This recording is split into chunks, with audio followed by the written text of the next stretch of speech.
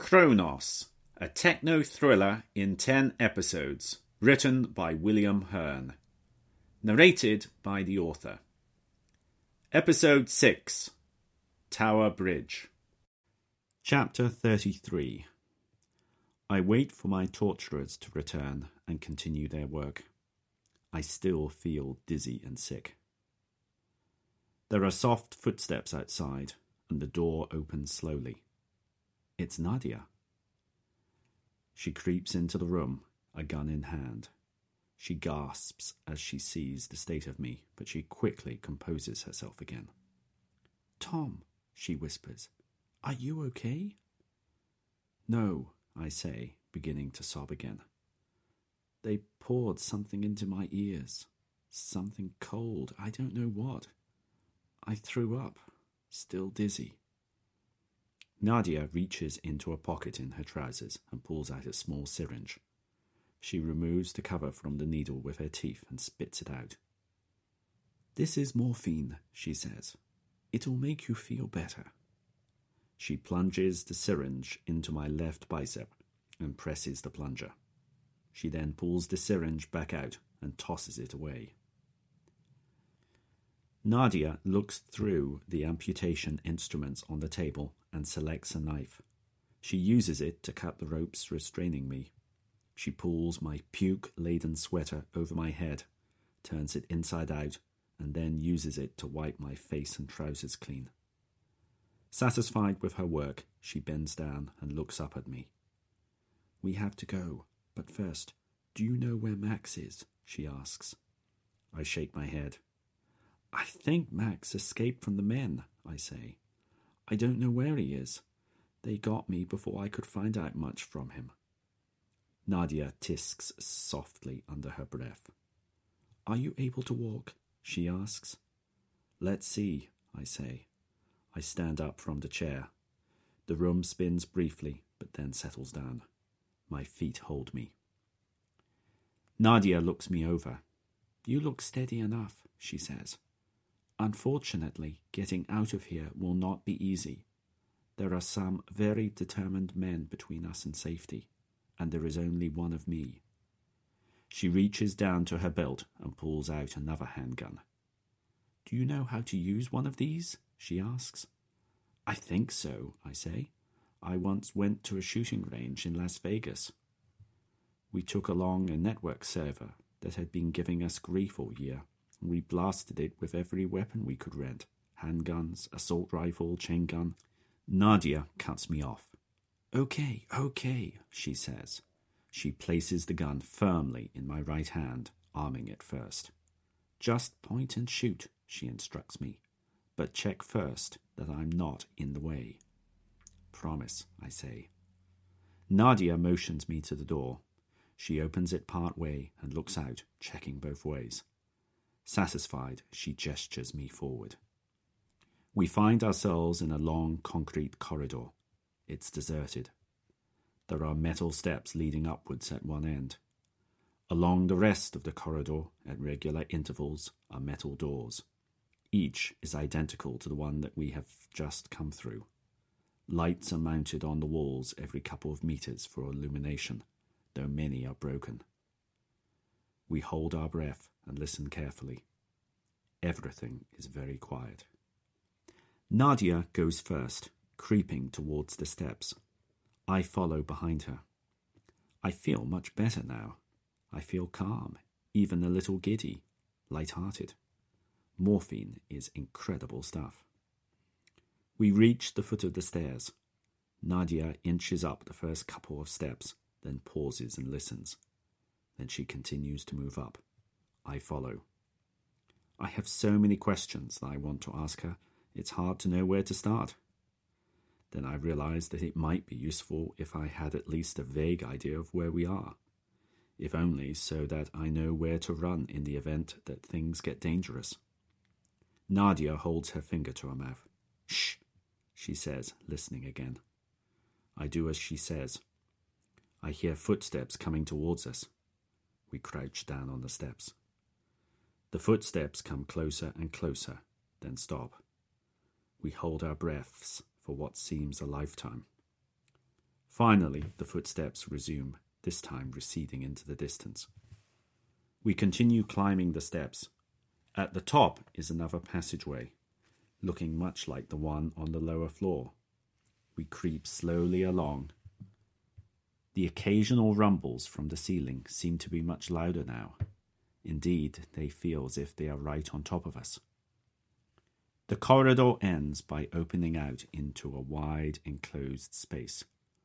On the far side of it, I can see another passage, shorter this time, and the bottom of another staircase. Nadia kneels down and then slowly peers out into the space, first one way and then the other. Then she turns to me. "This is where things get difficult," she whispers.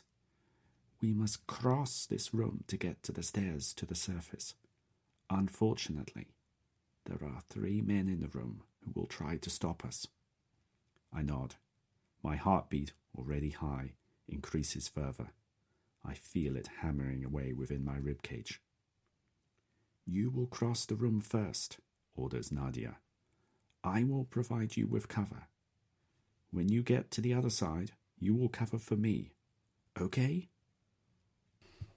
"Okay," I say.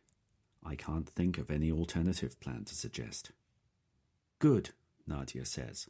She stands up, takes a few deep breaths, and then swings around the corner, facing into the room with gun raised. She starts to fire. "Go!" she shouts. I spring up and run as fast as I can across the space. All I have eyes for is the passage on the other side.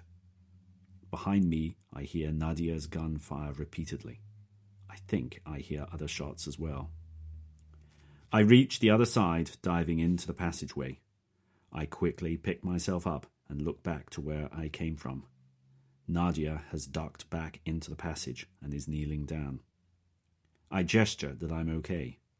Nadia holds up her left hand, showing 5 fingers. She starts a countdown with her hand. 5, 4, 3, 2, 1. I spring out of the passage with my gun pointed, both hands on the handle.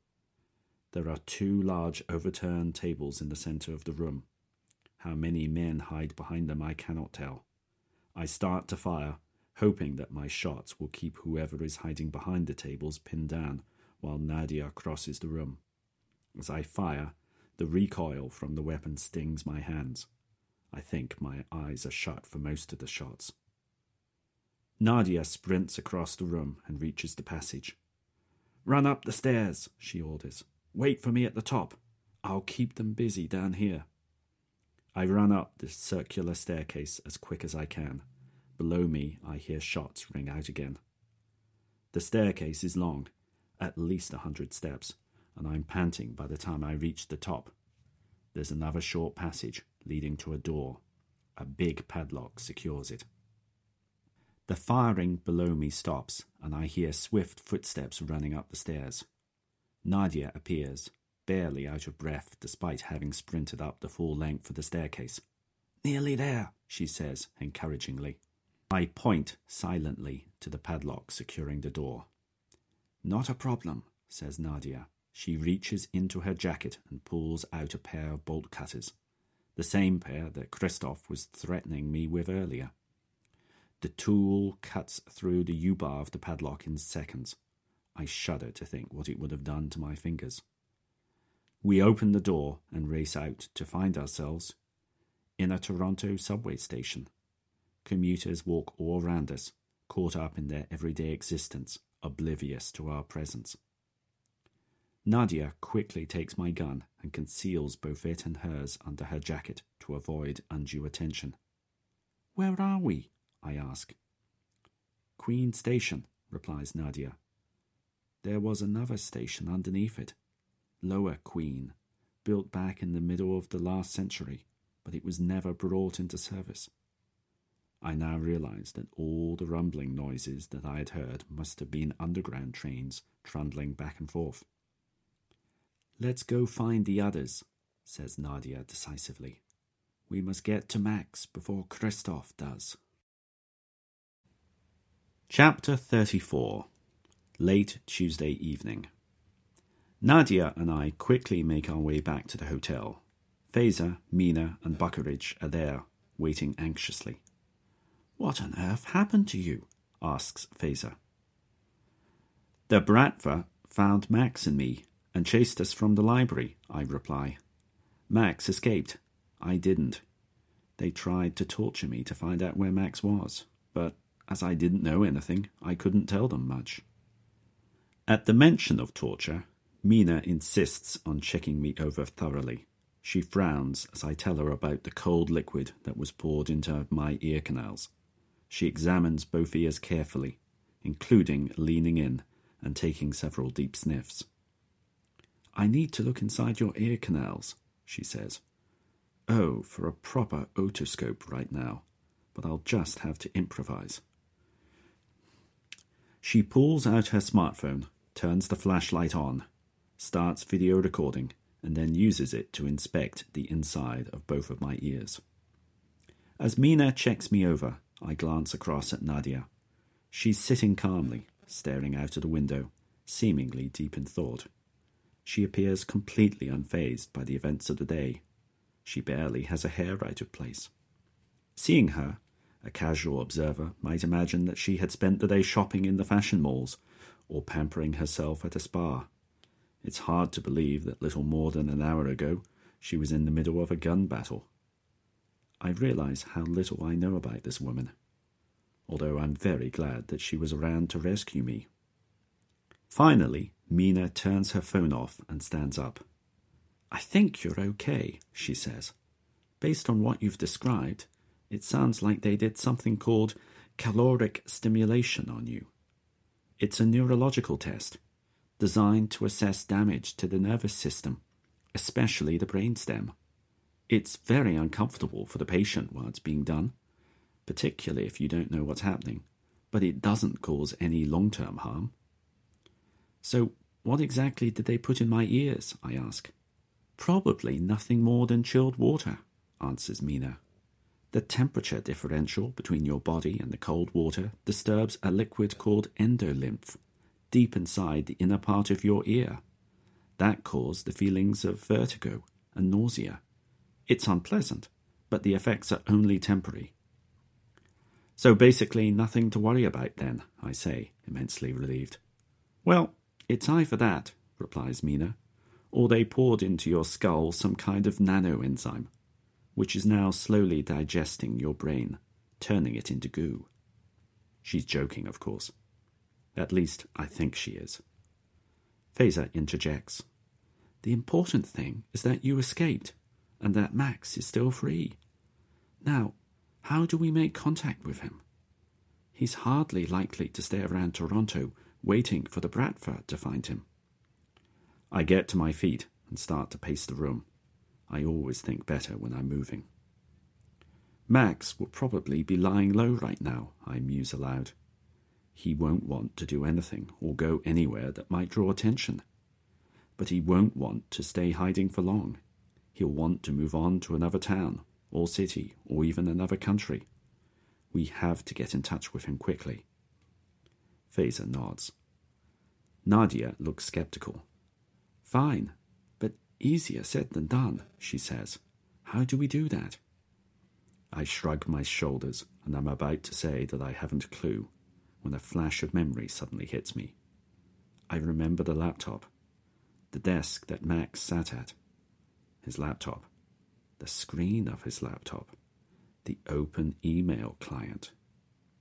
"I think I've just remembered his new email address," I reply. I pull out my laptop and sit down at the hotel room's desk.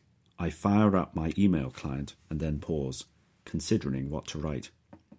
I realize that the email needs to be very carefully worded. For all Max knows, I'm still being held captive by the Bratva, and I'm writing the email under duress by my captors. After a moment's consideration, I start to type. "Max, I have managed to escape our pursuers, but both of us are still in danger. Need to meet with you urgently. You pick the time and the venue for our meeting. I will come alone, but suggest you think carefully about how and when to meet, just in case you think that I'm being forced to write this note by my captors. I'm not, but there's no way that I can prove this to you. Tom. When I finish typing, I lean back to review my message. Nadia leans over to read it too. Looks good, she says. Now, all we need is Max's new email address. I smile and click on the to field of the email. I then start to type. Philip@lawrencearabia.org. Philip is Max's middle name, and Lawrence of Arabia is his favourite movie, I explain. We saw it together at university when it was screened by the Film Society. Max hadn't seen it before, and he was transfixed by it. Straight after seeing the film with me, he went home and downloaded a digital copy. I think he watched it 3 times straight through the first night. Faiza nods her head. Yes, he still watches it, she says. I've lost count of the number of times that I've woken up in the middle of the night to find him watching it on his laptop. Let's hope that he hasn't changed his email address since this morning, says Nadia. Only one way to find out, I say. I click on the send button and the email disappears from the screen. Now all we can do is wait, says Faiza. I'll make some more coffee. While we wait, I decide to go to my room and get some rest. Or more accurately, try to rest. My mind's still buzzing, trying to anticipate Max's next move. We have to find him before the Bratva does. They won't stop until they've found Max and extracted the information they need. Somehow, I doubt that Max will survive the experience. Nadia enters the room and sits beside me on the bed. How are you? She asks. All things considered, not too bad, I answer. Compared to what Christoph was threatening to do to me, I got off pretty lightly. At the mention of Christoph's name, Nadia shudders. You know Christoph? I ask. I know of him, she answers. I've never met him. He was a high-ranking officer in the Russian military's cyber unit. He quit suddenly about 5 years ago. He joined the Bratva and led its online activities. Very few people have met him. Even fewer have survived. As I said before, the Bratva doesn't leave loose ends hanging around. I sit silent for a moment, thinking about my encounter with Christoph. I have little doubt that he would have killed me had the interrogation continued. I haven't said thank you, I say. You know, for rescuing me. Nadia nods. I did what I had to do, she answers. As we're alone, I figure that now is as good a time as any to get answers to the questions I've been dying to ask her since the rescue. How did you manage to find me? I ask. I reached the library just as you and Max were running out, Nadia answers. I spotted the 2 guys chasing you and didn't want to shout out to you in case they came after me. I followed along at a distance, getting onto the same subway train as all of you. I followed when you left the train and ran up to the surface. I saw Max get over the fence and you captured. Max got on a bike and moved off so quickly I couldn't catch up with him. I waited around, hidden, watching to see what they did with you. I saw them put you into a van and drive off, but I was able to hail a taxi and follow you downtown. When the van stopped in a side street, I got out and I watched as they carried you out and into a basement entrance.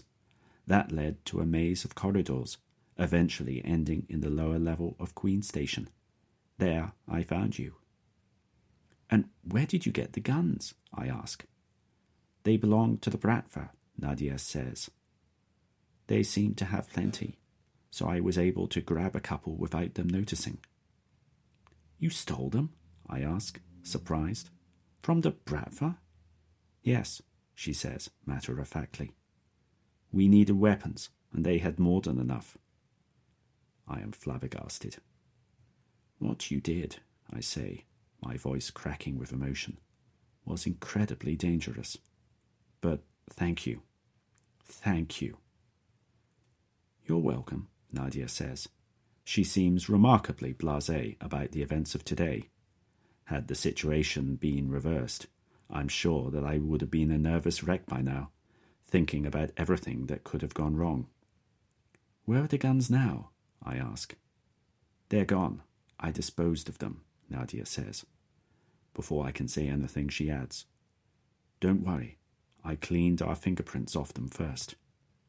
Look, I don't want to come across as sexist, but how on earth did you learn to fire a gun like that? I ask. It's not the kind of thing that most girls learn to do as they grow up. Nadia pauses for a moment, considering how to respond. "I served in the military," she answers. "You were in the army?" I say. "No," says Nadia. "I served at sea with the Polish Navy."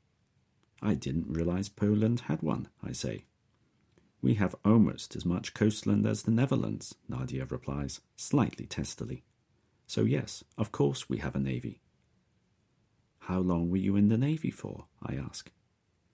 "Almost 10 years, Nadia replies. "I was in the Naval Infantry Division." Naval Infantry? The term is unfamiliar to me. Then I realize what she's referring to.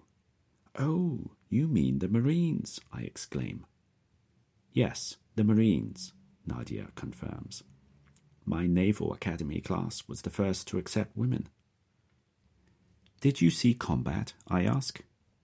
"2 tours of duty in Syria, 1 of Somalia," she answers. I remember the extended NATO missions in both countries. The Somalia engagement did not go well, with significant casualties on both sides. It's hard to imagine Nadia being part of all that. "Those must have been tough assignments," I say. "Yes," says Nadia. "Very tough." She looks away from me and says nothing more. Clearly, this isn't a topic that she wants to share much about. She gets to her feet and then pats me on the shoulder. "You really should get some rest," she says sternly. "I'll go and check on the others." "I'll give it a go," I say, but I'm not finding it easy to sleep. "Well, try anyway," Nadia answers. She bends down and gives me a quick kiss on the lips, and then heads out of the room, shutting the door behind her. I lie down again and try to relax by staring at the ceiling. There's a knock at the door, and Buckeridge enters. He sits down in the chair across from my bed. He's holding 2 glasses and a bottle of Irish whiskey. He pours out 2 generous measures. "Nadia said you were having difficulty relaxing," Buckeridge says, offering one of the glasses to me. "I thought that a drink might help a bit." Despite not being much of a spirits drinker, I accept the glass. I take a sip. It burns the back of my throat, but is smoother than I expected. "How are you feeling?" Buckeridge asks. "Okay, I guess," I say, taking another sip. "Good," says Buckeridge. He hesitates for a moment, then leans forward in his seat and looks me straight in the face. "I think that it's high time you told me what's really going on. Why is the Bratva after Max?" "I'm sorry," I say, blushing. "I really meant to tell you everything, but there never seemed to be time." Buckeridge looks at his watch. "I'm not going anywhere right now. Start at the beginning and tell me everything." And I do, right from Fazer calling me in the middle of the night, to meeting Nadia in Iceland and the events at the cyber commune. I tell him about Max and Nadia's investigations into Cube and the uncovering of the background to the Kronos group. Buckeridge listens without interruption, barely moving as I speak. When I finish, finally, he gives out a long sigh. "I wish I'd been told all of this when we first met," he says. "I wasn't sure how you'd react," I say. "And when you met Nadia, it just seemed easier to introduce her as a friend of the family. You were being so helpful, and I didn't want to lose your support due to your being angry that Max was doing work on the side." "I'm not going to pretend that I'm overjoyed to hear about employees of mine moonlighting for other organizations," Buckeridge says, "but I'm hardly going to give up on them just because of that." "I'm sorry. I should have realized that," I say, blushing again. Buckeridge reaches over and pats my leg. "Apology accepted, dear boy," he says. In my experience, the short-term benefits of shielding people from the truth are always outweighed in the long term by the loss of trust. The truth always comes out, sooner or later. You should remember that in future. I promise, I will, I say, and I mean it sincerely. Which reminds me, says Buckeridge, reaching into an inside pocket in his jacket. Before flying over here, I did manage to find something out about the Typhoon database. It's a highly classified government database, a mapping of machine, Ethernet, Internet IDs to individual users, he says. It allows the three-letter acronym security organizations to identify individuals from their usage of particular computers. He pulls out a memory stick and hands it to me. Don't ask how I did it, but I was able to obtain a partial dump of the database, he says, gesturing at the memory stick. There's about 500 million records on that. My sources tell me that the overall database is many times this size. Are there any Cube addresses in the database? I ask. Not that I've seen, replies Buckeridge, which, when you think about it, is puzzling in itself. How so? I ask.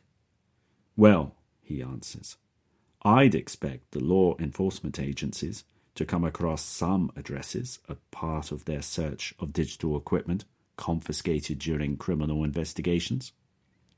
The fact that none of these have been put into the database is strange. A wide range of machine IDs are present, Ethernet, IP address, MAC address, etc., but not ones related to Cube. I don't see any technical reason they couldn't be put in the database, so there must be another explanation. We finish our drinks in silence. I'm keen to take a look at the contents of the memory stick, but I can feel myself succumbing to the effects of the alcohol. I feel my head beginning to nod. I am slipping into drowsiness. Buckeridge takes his leave of me, and I drift in and out of consciousness for a while. Next thing I know, I'm being roused, none too gently, from sleep by Nadia. She's excited about something. Max has replied, she shouts. Chapter 35. Thursday, 1 a.m. I'm standing on the south bank of the River Thames, in the small park beside City Hall. Looming over me is Tower Bridge.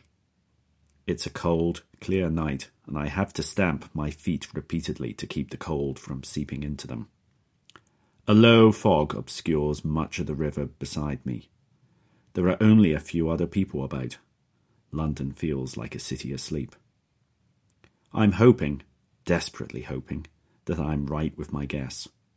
We have one chance to get this right, and there is less than 1 hour before I find out. Early on Wednesday morning, Max had responded to my email. His reply was short and decidedly cryptic. Tom, good to hear that you are safe. Have left Toronto in search of some peace and quiet. Hope you'll be able to find me. Thursday, 2 a.m. Come alone. Max. What on earth does that mean? Asked Fazer. I paced the room thinking. Then the answer came to me. It's a phrase Max used at university when he really needed to get some work done, I said. He would go out of the flat and go sit on the south bank by the Thames in the fresh air with his laptop and work from there. Goodness knows why, but it worked for him. So, he's heading to London? Said Buckeridge. Yes, it would seem so, I said. So, of course, we made plans to fly there ourselves. We caught the first plane to London in the morning, arriving in the mid-evening. I took everyone back to my flat. We agreed that I would head out to meet Max by myself, with the ladies and Buckeridge staying back at their flat and awaiting my word. I walk up and down the south bank, more to give my feet something to do than anything else. After spending the whole day in the cramped confines of a plane seat, it feels good to be able to walk freely and stretch the legs. All of the trees have Christmas lights on them, illuminated at this hour despite the lack of an audience. The Thames chugs past, unseen in the dark. Some distance off, upriver, I hear the rattle of a late-night train crossing Alexandra Bridge, heading into Cannon Street Station. I wonder whether or not Max will turn up. Have I inferred the correct location for our meeting? What if he had been thinking of a venue somewhere else in London? Am I even in the right country?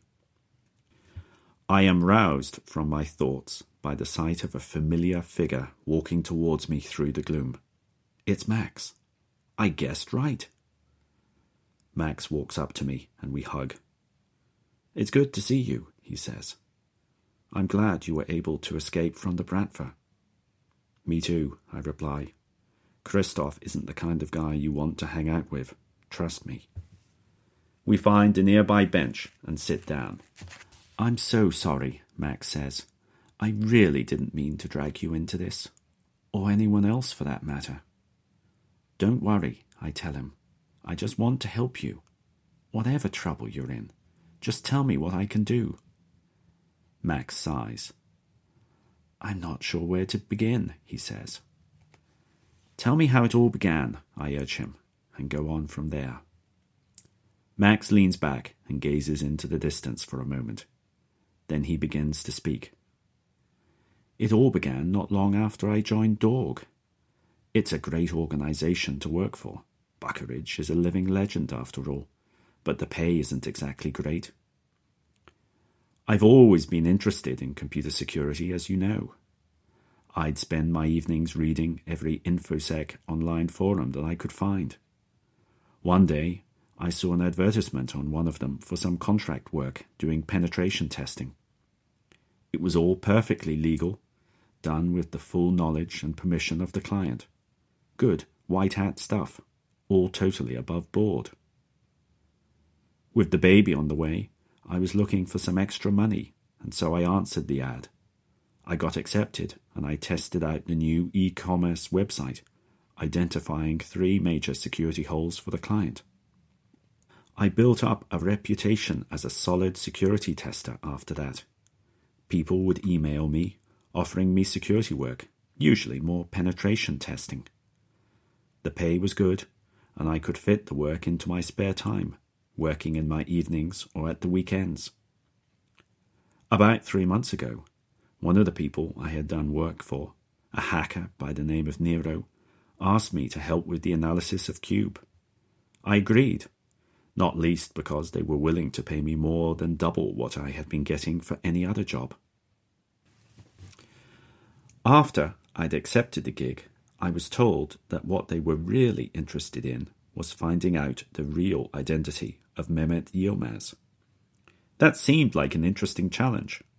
I went through the original version of the Cube source code and compared it to the billions of lines of other open source code written to see if I could find any stylistic similarities. Nothing came back as a meaningful match, so I immersed myself in Cube, reading as much as I could about its theory and implementation.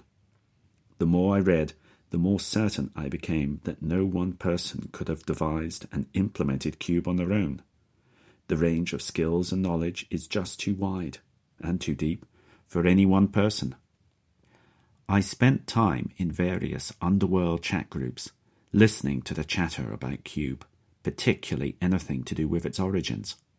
I heard mention of a group called Kronos, very shadowy, very secretive, that they were the real creators of Cube. When I started to dig deeper into the group, things turned strange. It started with my receiving emails telling me to stop my investigations. These emails escalated in tone quickly, and soon I received threatening phone calls. These threats scared me, but I was determined to continue. Considering how popular Cube had become, it just didn't seem right that the creators of it could hide behind a fairy tale about its origins. I soon learned that others were seeking the real identity of Mehmet Yilmaz. The Bratva were chief among them, and they weren't going to let anything stop them in their quest for control of Cube. One Friday evening, as I was leaving work, I was stopped by 2 men, right outside the Dorg offices. They knew my name, they knew where I worked. I was able to trick them and get away, but I knew then that I'd have to go into hiding. I didn't want Faiza to get pulled into this, so I decided to disappear without telling her anything. I figured the less she knew, the safer she'd be. I went home, grabbed a few things without saying anything to Faiza, and then headed to the bus station. All I wanted to do was to get as far away from San Francisco as possible. I caught a bus to Northern California and spent time at a cyber commune near Sebastopol. From there, I continued north and eventually crossed the border into Canada. Getting across was almost trivially easy. It's a border that's nearly 6,000 miles long. Even the US can't build walls across that distance. I headed to Toronto, as I figured that, as the biggest and most cosmopolitan of Canada's cities, it would be easy for me to blend in there. I'd been betrayed, and all I could hope to do was to lie low until things blew over. I didn't expect anyone to find me so quickly. It wasn't easy to find you, I say. We had lots of help. Many people were very worried about you. Max nods and looks embarrassed. I'm so sorry about all of this. I didn't mean to cause you any concern, he says, lowering his eyes. And I certainly didn't want to hurt Faiza. I'm doing all of this to protect her and the baby. Well, you've got us to help you now, I say. You're not alone anymore. Max pats my shoulder. Thank you, he says. This is too big for me to handle by myself. Faiza's here in London, I tell him. Do you feel ready to see her? Max nods. Definitely, he says. I've so much I need to explain to her. I pull Faiza's phone out of my pocket. I haven't had time to get myself a replacement band yet, and call Buckeridge. Faiza's phone barely has time to complete a ring cycle before Buckeridge answers. I've got Max with me, I tell him. He's ready to meet up. We're down by the Thames, just beside Tower Bridge. Great, says Buckeridge. We'll head over immediately and meet you at Tower Hill Underground Station. As I hang up the call, I remember my initial conversation with Sams, particularly his desire to speak with Max. After you left the commune, I say, a former member of Kronos, David Sams, turned up asking for you. Max is startled. Really? He says. What did he want? I didn't get long to talk with him, I say. He said something about links between Cube and the Typhoon database. I didn't know what that was at the time, so I couldn't ask him anymore.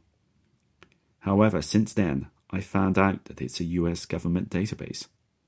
It maps machine IDs to particular users, highly classified.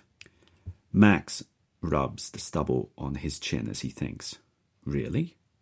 That's puzzling. Cube addresses are completely anonymized, and a fresh address is generated for each new transaction. His voice trails off as he sinks into deeper thought. Then he suddenly grabs my arm. This could be really serious, he says. This kind of fits all together. I had heard rumors that Kronos was just a front for one of the 3-letter acronym security agencies, but I never paid them much attention. However, what if it were just 1 or 2 members of the group who were in the employ of one of the agencies? What if they managed to sneak something into the Cube code that permits tracking? It would be tricky, I say, thinking hard. As Cube is open-sourced, the malicious code changes would have to look innocuous in order to avoid detection. We definitely should look into this. If Cube transactions are traceable, the world has to know. Max notices my deliberate use of the first-person plural. You'll help me find out the truth? He asks. Absolutely, I say, sincerely. You have my help as long as you need it, until we get to the bottom of this. Thank you, Max whispers. I really could do with some help. It's time for us to go meet the others. However, there's one other topic that's been nagging at me. Look, There's one thing I need to get off my chest, I say. I'm sorry I didn't respond to your email. I kept meaning to, but never quite got round to it. What email? Max asks, looking puzzled. You know, the one you sent me asking for advice, I reply. I felt so guilty that I didn't respond when you wanted help with Kronos. Max chuckles. Oh, that email, he laughs. That was nothing to do with Kronos. I'd been thinking of building a new gaming rig, and I wanted some advice about the latest graphics cards. It's my turn to laugh. Really? I say, feeling a great weight instantly lift from my conscience.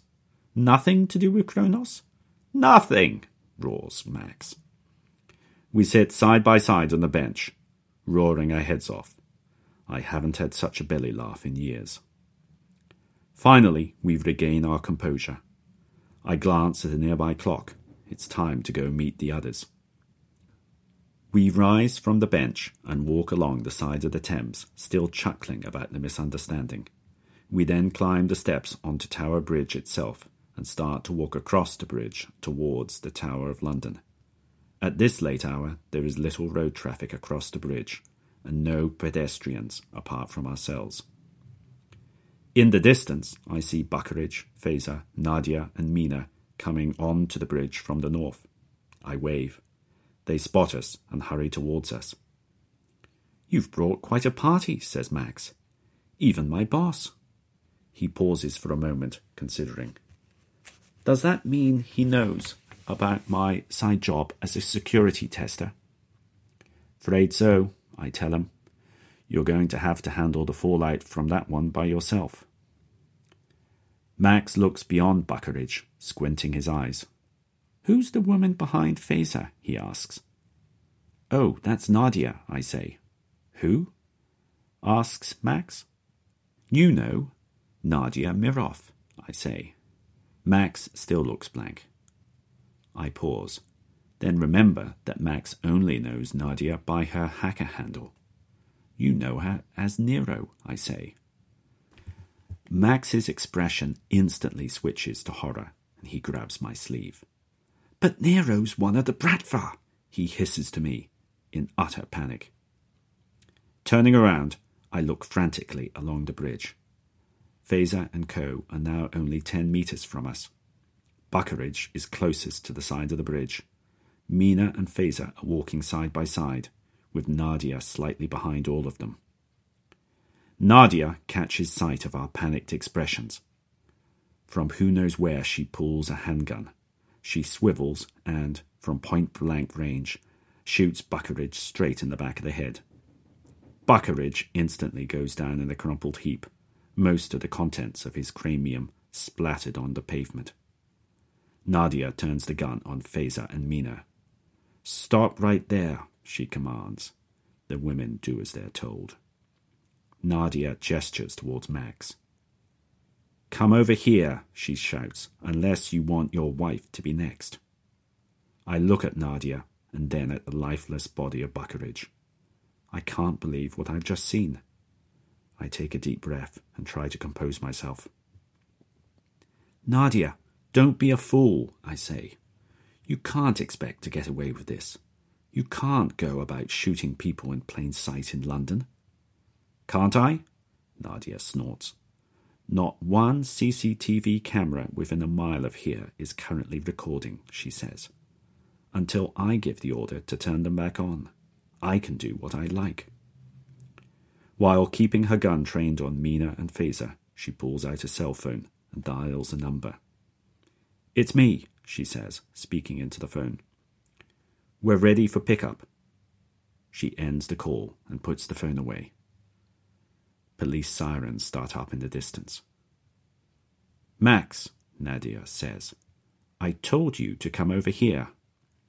She moves the gun so that it is pointed directly at Feyza's head. What about Tom? Max says, still holding his gun.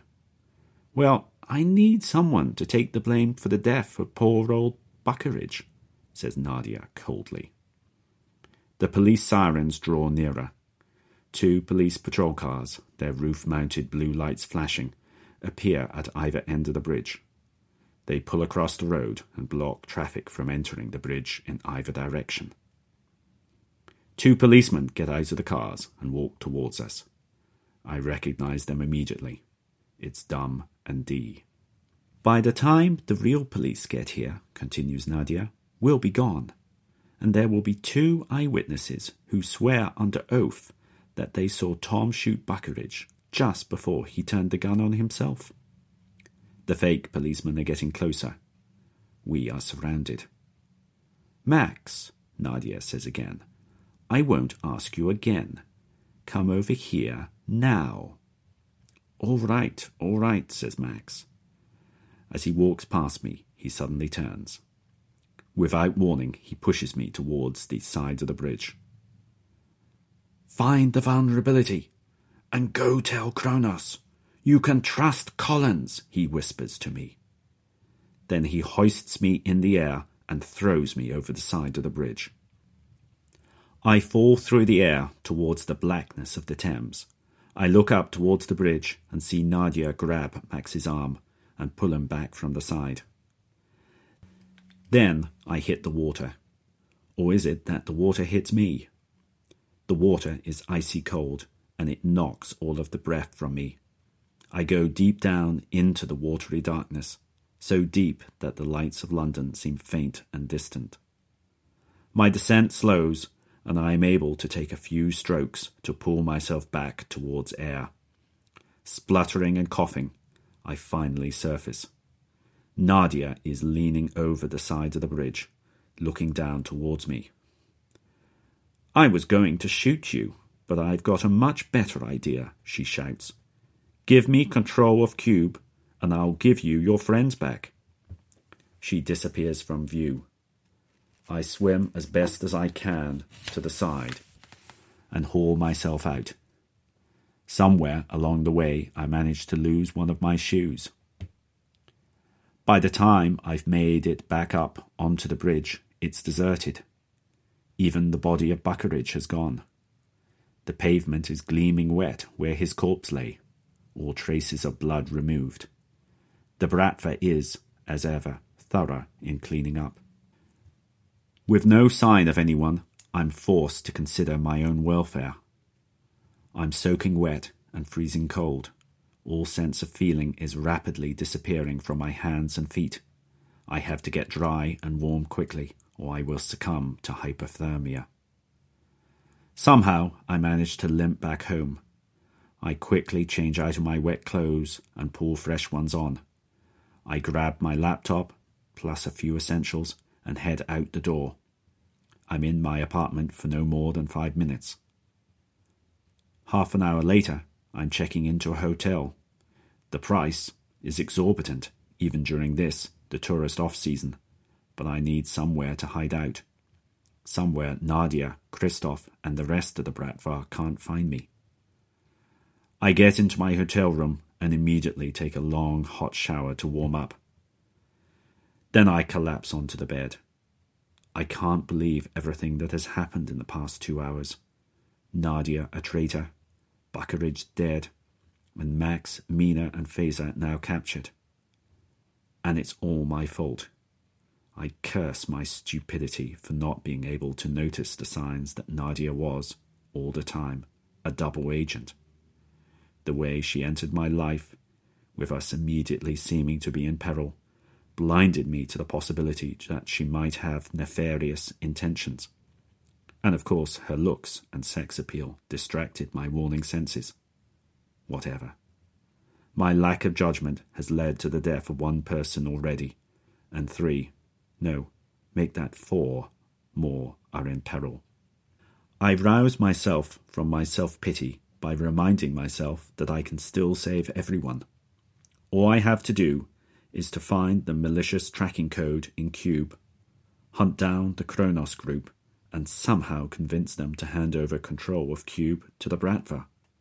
I have a lot of work ahead of me.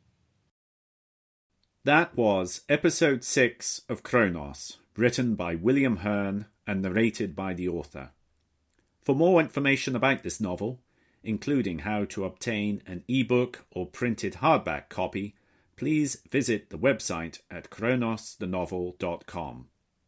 This audio recording is licensed under the Creative Commons Attribution, Non-Commercial, Share-alike 4.0 International License.